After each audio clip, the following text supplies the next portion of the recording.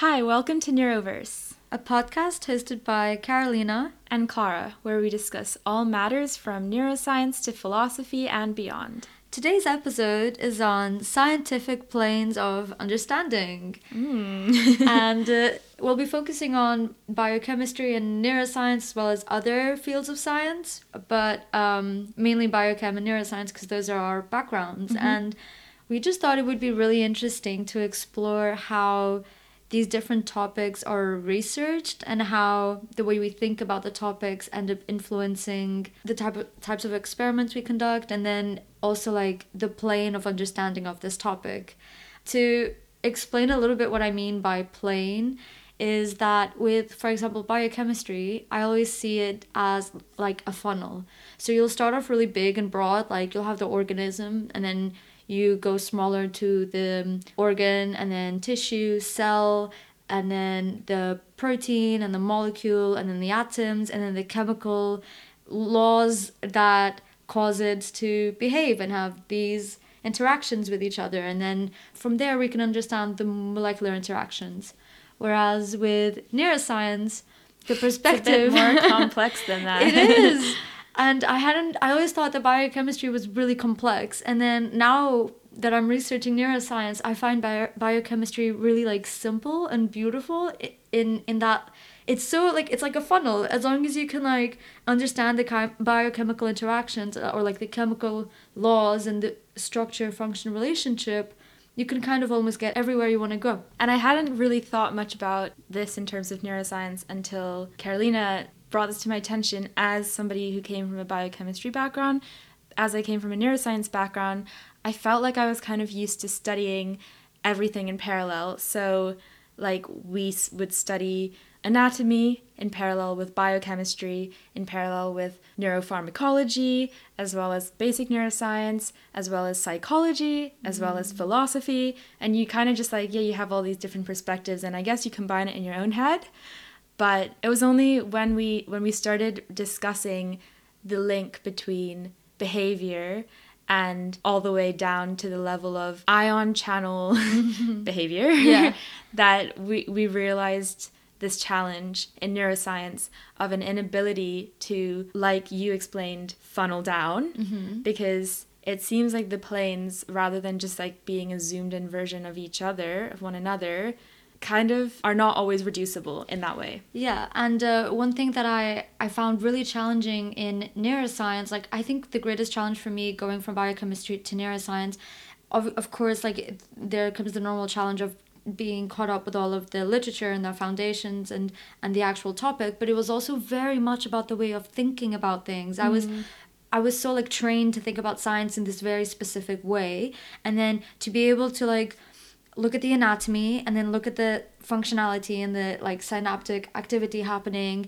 and like put those two together and like needing to form this image, and then again, like you said, relating it to behavior, it made me feel like in biochemistry you can study it at a 3D plane, whereas in neuroscience you feel like there isn't a plane, it's just like chaos. Exactly. Yeah, beyond the limits of our brains. Yeah. So I thought I would like give an example in biochemistry where I feel like this is really clear. And so in my course we learned about light harvesting proteins, and so chlorophylls. And the way it works is in a chlorophyll you have something called an antenna concept, which is basically the way that the pigment absorbs light. And there's so many different things that go into this, such as the structure and the pigment binding, tuning, orientation, and the efficiency of pigments. So I'm going to go over what all of these terms mean in the biochemistry context. So the tuning of spectral properties is about being able to optimize the light wavelength to the type of color that you have in your pigment, whether it's a carotenoid or like a green chlorophyll and that kind of thing. And then the way that the pigments would absorb light would be with light photons that have like a specific diameter. And in order for the pigment to absorb the light, the distance between the parts of the protein would need to be at a really specific optimal distance. In the case of like B850, a type of pigment, it would be 10 angstroms. And in the case of carotenoids, it would be between van der Waals distance. And this really fine specificity of distance allowed the photon to get transferred across the protein and not lose its energy, but also the distance wasn't too big that it got quenched. And so I know that this is a really tiny thing, but it's incredible how like specific the biology is. And then this relates to the structure-function relationship. And as I've mentioned in the structure-function episode, you have GRAL and GROES chaperones, and these are molecules that basically help the protein fold. And it's due to the fact that it has some hydrophobic areas and some hydrophilic areas that allow proteins to like fit into this structure, and like it'll just fold like a glove. And so biochemistry almost feels mechanic, and things just kind of fall into place once you understand the structure. Yeah. You understand the function. Exactly. This just reminded me, the first time we were talking about this, I remember asking, but how does it make sure that it's the right distance away from each other? Mm-hmm. And you were just like, well, evolution. Yeah. Because it's just basically trial and error over time until it finds the right distance, and then that survives. Yeah, exactly. Yeah. And another example of the structure-function relationship that I think makes biology quite clear is when looking at Alzheimer's, one of the main candidates for its cause is the accumulation of amyloid beta, and how this protein can agglomerate, so accumulate, but also misfold. And it's that misfold that causes a lot of the problems. And it has a lot of different types of misfolds, but one of them is called oligomers. And this really specific type of protein is what we think is perforating ion channels and acting as a detergent. And so again, this is another example where, in this variety of structure, we pointed out the one that looks weird. Let's look at that one. And then, it dissolves membranes, you know? Yeah. Like, so yeah, from a biochemistry perspective, I always felt that, as long as I'll understand the structure, I'll understand the function, and then like biochemistry will be solved, you know? Like the problem will be fixed. And now with neuroscience, like, you know the structure, you may even know the function, but then like you still don't know. Yeah. This definitely links back very closely to the episode on structure-function relationships we did, where, for any of those who haven't listened to it or need a refresher, we came to the conclusion that there's actually not a link between structure and function that's direct, but it's a triangle between structure, function, and dynamics within a system, which is something we randomly just agreed on in the moment. But we're in the process of publishing with Nature. And we're kidding.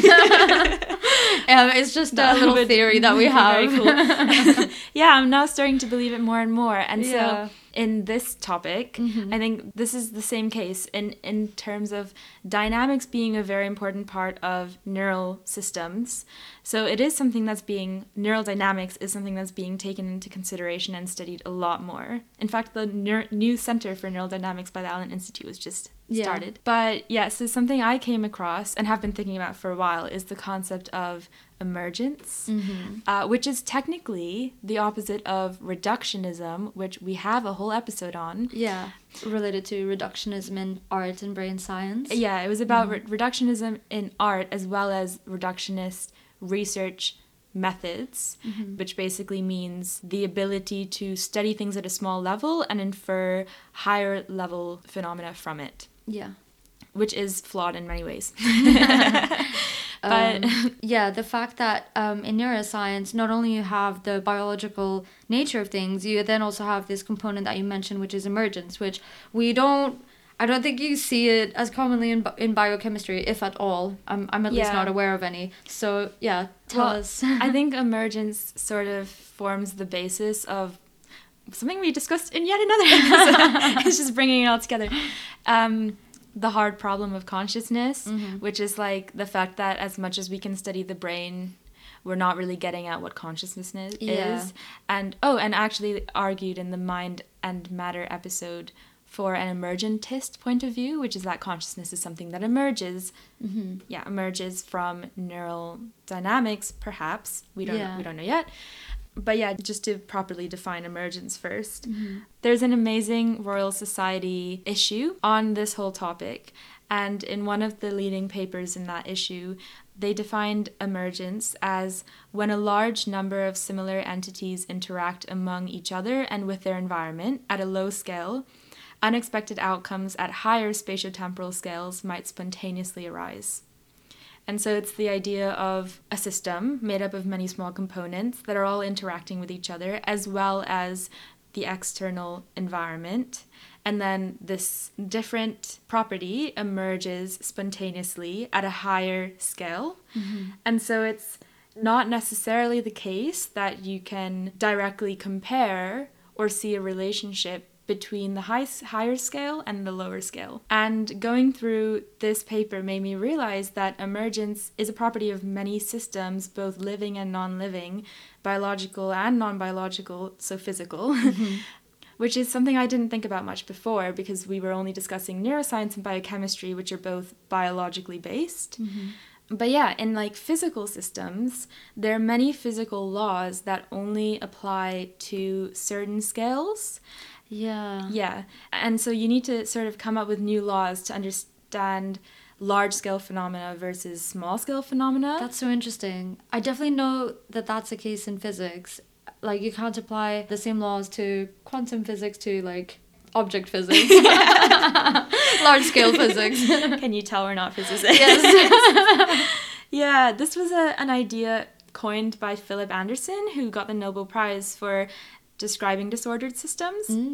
And he also brought to light this idea that like the concept of emergence arises from symmetry breaking, which is that this state of a large system composed of many entities may not follow the same laws that the entities themselves follow. That's so interesting. Yeah, that makes a lot of sense. I found it really interesting when they specifically use this example of mass. So mass isn't normally considered an emergent phenomena, but this is a controversial topic apparently.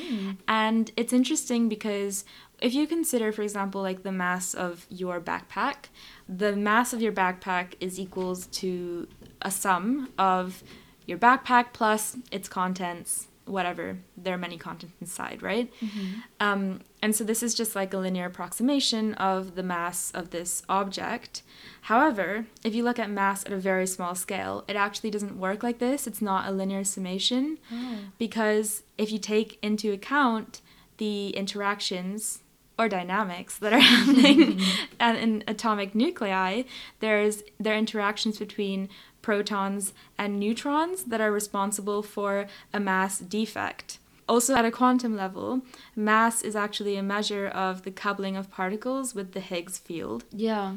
So there are multiple definitions of mass, basically.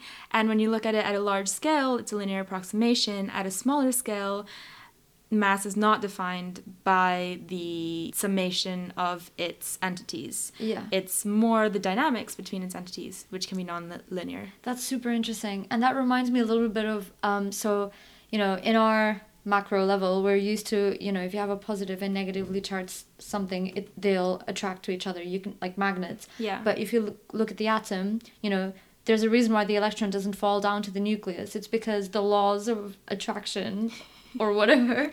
Not the pseudoscientific one. Yeah. I guess. Are different. And I guess it is to do with scale, and that makes a lot of sense. Yeah.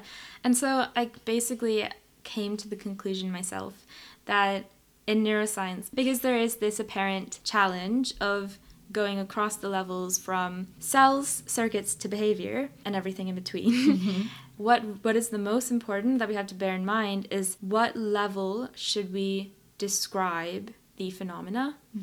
Like, it's necessary though for as a goal as neuroscientists to bind the levels. So that's the challenge. Yeah, that is the challenge. We naturally want to observe some molecular mechanism and say it's responsible for behavior. Yeah, and what you said I think makes a lot of sense in terms of which level should we observe and like think about the different laws that each level has. And you can study the neuron communication and firing through voltage and current, but we can also look at it through chemistry and the neurotransmitters. Exactly. So even on the cellular level or on the neuronal level, like there's different ways to look at it, and then you go a bit higher up and there's the behavioral level. And yeah, I think it is a challenge with neuroscience that I was very oblivious to when I first joined, and I hadn't realized that it wasn't a linear relationship as I was used to in biochemistry. Yeah. I think this is slightly related to emergence, but also slightly different, which is epistemology.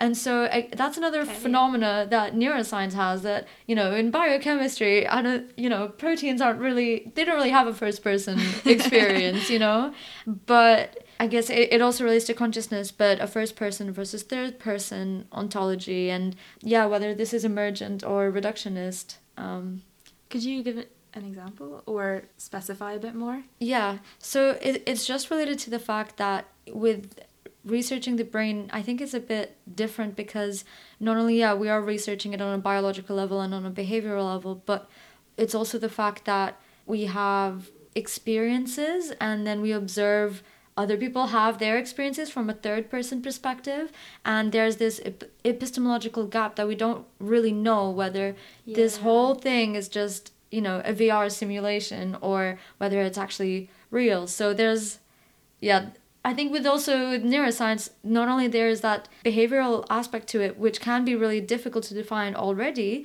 but there's also like a philosophical conundrum, not only with consciousness, but also epistemology. That sounds so existential. It is. Yeah, that is a good point. Researching neuroscience can be an existential experience. That's why you do have to ignore some parts of Exactly. You can be so like bogged down with like a specific aspect of your research. I remember like when I was writing my dissertation, I was really struggling to think about, okay, but what are the implications beyond, you know, the obvious clinical implications? Like, what are the implications of this research? And I was reminded to think about, you know, the reason we do really research neuroscience, and that is our interest in the beyond and the potentially like emergent or reductionist properties that emerge from it. But it's so easy to grab onto the little molecules and no, but this is quantifiable. So there is definitely some human perhaps tendency to make things quantifiable, and to find patterns. I think that's why, because quantifiable things are easier to find patterns in, or more reliable patterns, at least. It's this interesting tension between qualitative and quantitative, and wanting to understand like the neural basis and the scientific basis of something that can be innately like subjectivity. How can you study that, you know? This reminds me so much of something we briefly mentioned on one of our guest episodes with Alex on machine learning. But towards the end of the episode, something that was mentioned was data versus phenomena. So the idea in science that we're quantifying data, we're analyzing data, everything is data driven, but we're using it to describe phenomena. And is that acceptable? You know, like, isn't there a gap between the data and the phenomena? Is there another way to describe phenomena that, you know? And is there a gap between the data gathered from an experiment and us like prodding that experiment, which was mentioned with Lisa, that whenever we measure a system, we're influencing the system inherently. So it's a challenging topic. And there's a lot of dynamics happening between and within systems. And I think it's interesting that I think perhaps people that don't do interdisciplinary research can be very stuck within their framework of thinking about science, not realizing that other science fields can have a completely different way of thinking about it. And I would not have been aware of the conundrums that come with neuroscience if I hadn't experienced it. But I do love the way that neuroscientists think. Because it is this ability to flow between what normally are barriers between subjects. Like like you mentioned about current, voltage, and then neurotransmitters, chemicals, proteins, which are the receptors. And like, so you look at, for example, a voltage trace, and from that you infer what is happening within the proteins of the cell and the ions, as well as what's happening in the circuit, like which parts of the circuit are activated on a higher level, and then how this may influence behavior. And it's like, you actually do have the opportunity to think about all these things, and it's allowed. Yeah, it's allowed. It's not like you're not crazy and you just jump. Yeah. But then you do need to learn how to have limits and like to know when it's plausible or not. Yeah, exactly. Yeah. With biochemistry, that's when I realized the simplicity of it, and I don't say this in a diminishing way. I say this in a really like beautiful and admiring way, in that if you can, using all the incredible X-ray crystallography techniques, as well as spectroscopy and a million other types of technologies, that if you can understand the protein structure, and then you can almost intuitively learn about the function. And I think that's really beautiful, and that's a simplicity that I'm missing at the moment in neuroscience. But I do love neuroscience for also very different reasons. Yeah. It also makes it, in biochemistry, the mechanistic basis makes it more like applicable, because then you can predict like, oh, from these mechanisms, how will the protein fold or whatever. Yeah. And like if you add this one amino acid, because it has these hydrophilic properties, it will shift the protein structure in this way, making it behave in that way, and it's very, very mechanistic. Yeah, I do admire that. Yeah. But that's something that is a bit frustrating about neuroscience. Like we don't know enough yet to make it really applicable. Yeah. I kind of also sometimes feel like neuroscience is a little bit of a black hole. Like, I don't know if we'll ever get to a point where like we can understand it from circuit to circuit. Yeah. Yeah. The thing that you said about how like the way to think about neuroscience, it requires like a specific way of thinking about it, versus biochemistry, for example. I feel the same way about people who are naturally good at organic chemistry. Yeah. Because I had to take organic chemistry in my undergrad, and oh my god, it was such a challenge, because the way I'm used to thinking about science is completely different from organic chemistry, where you learn it with, 2D structures that are fixed on the page, and you need to imagine the dynamics happening and all of these chain reactions happening, and it's too much for me. I couldn't do it. It's too chaotic. Yeah. So in a way, although neuroscience is chaotic, at least there are no hard laws that you need to base your you need to base your predictions on. Yeah. You can just come up with, I think neuroscience is very creative in that way. Definitely. And that's what I love about it. Yeah. On that note, I hope you enjoyed our little exploration of the different scientific planes of understanding. And feel free to check out our website, where we have a ton of resources, and follow us on Twitter and share the episode if you like it.